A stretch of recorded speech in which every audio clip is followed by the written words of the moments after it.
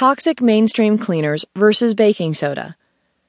The battle among those who use conventional cleaners and those who use natural ones still continues to this day. Some people just won't give up their favorite products, and I get that. To be honest with you, most of these mainstream cleaners today do actually work pretty well, so I'm not going to sit here and tell you that they don't.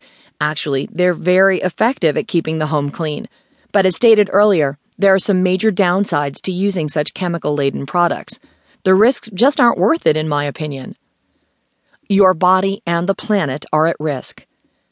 Your health and the health of our planet are at risk every time one of those toxic cleaners is used, and very few actually realize the dangers associated with these types of products.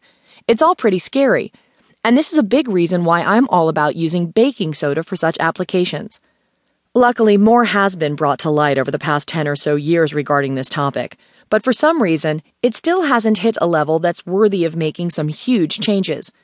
We need more awareness, and it's all taking a bit too long for the masses to see this as well. You see, the problem with most commercial cleaners is the fact that they're loaded with what I like to call red flag ingredients, and they can cause some real health problems if they're used too frequently. Many of the combinations in these types of cleaners have been proven unsafe, and luckily, science has shed much light on the entirety of the situation.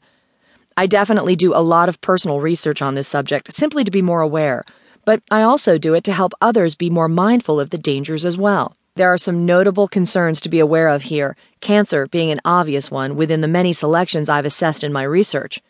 And there are many more out there. With the threat of cancer being a very real danger in today's world, we should all want to take more precautionary measures in avoiding it. Many people can and should start with the cleaning products that they're using to clean their homes. And I say this because it's a very easy aspect of living that's easy to correct. With all of that said, I'm not saying that you're at major risk right now if you're using these types of products.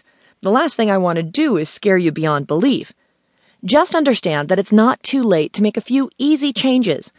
If you truly care about your health and the health of your loved ones, you should want to make these very simple adjustments. It's all pretty easy to do, as you will soon see.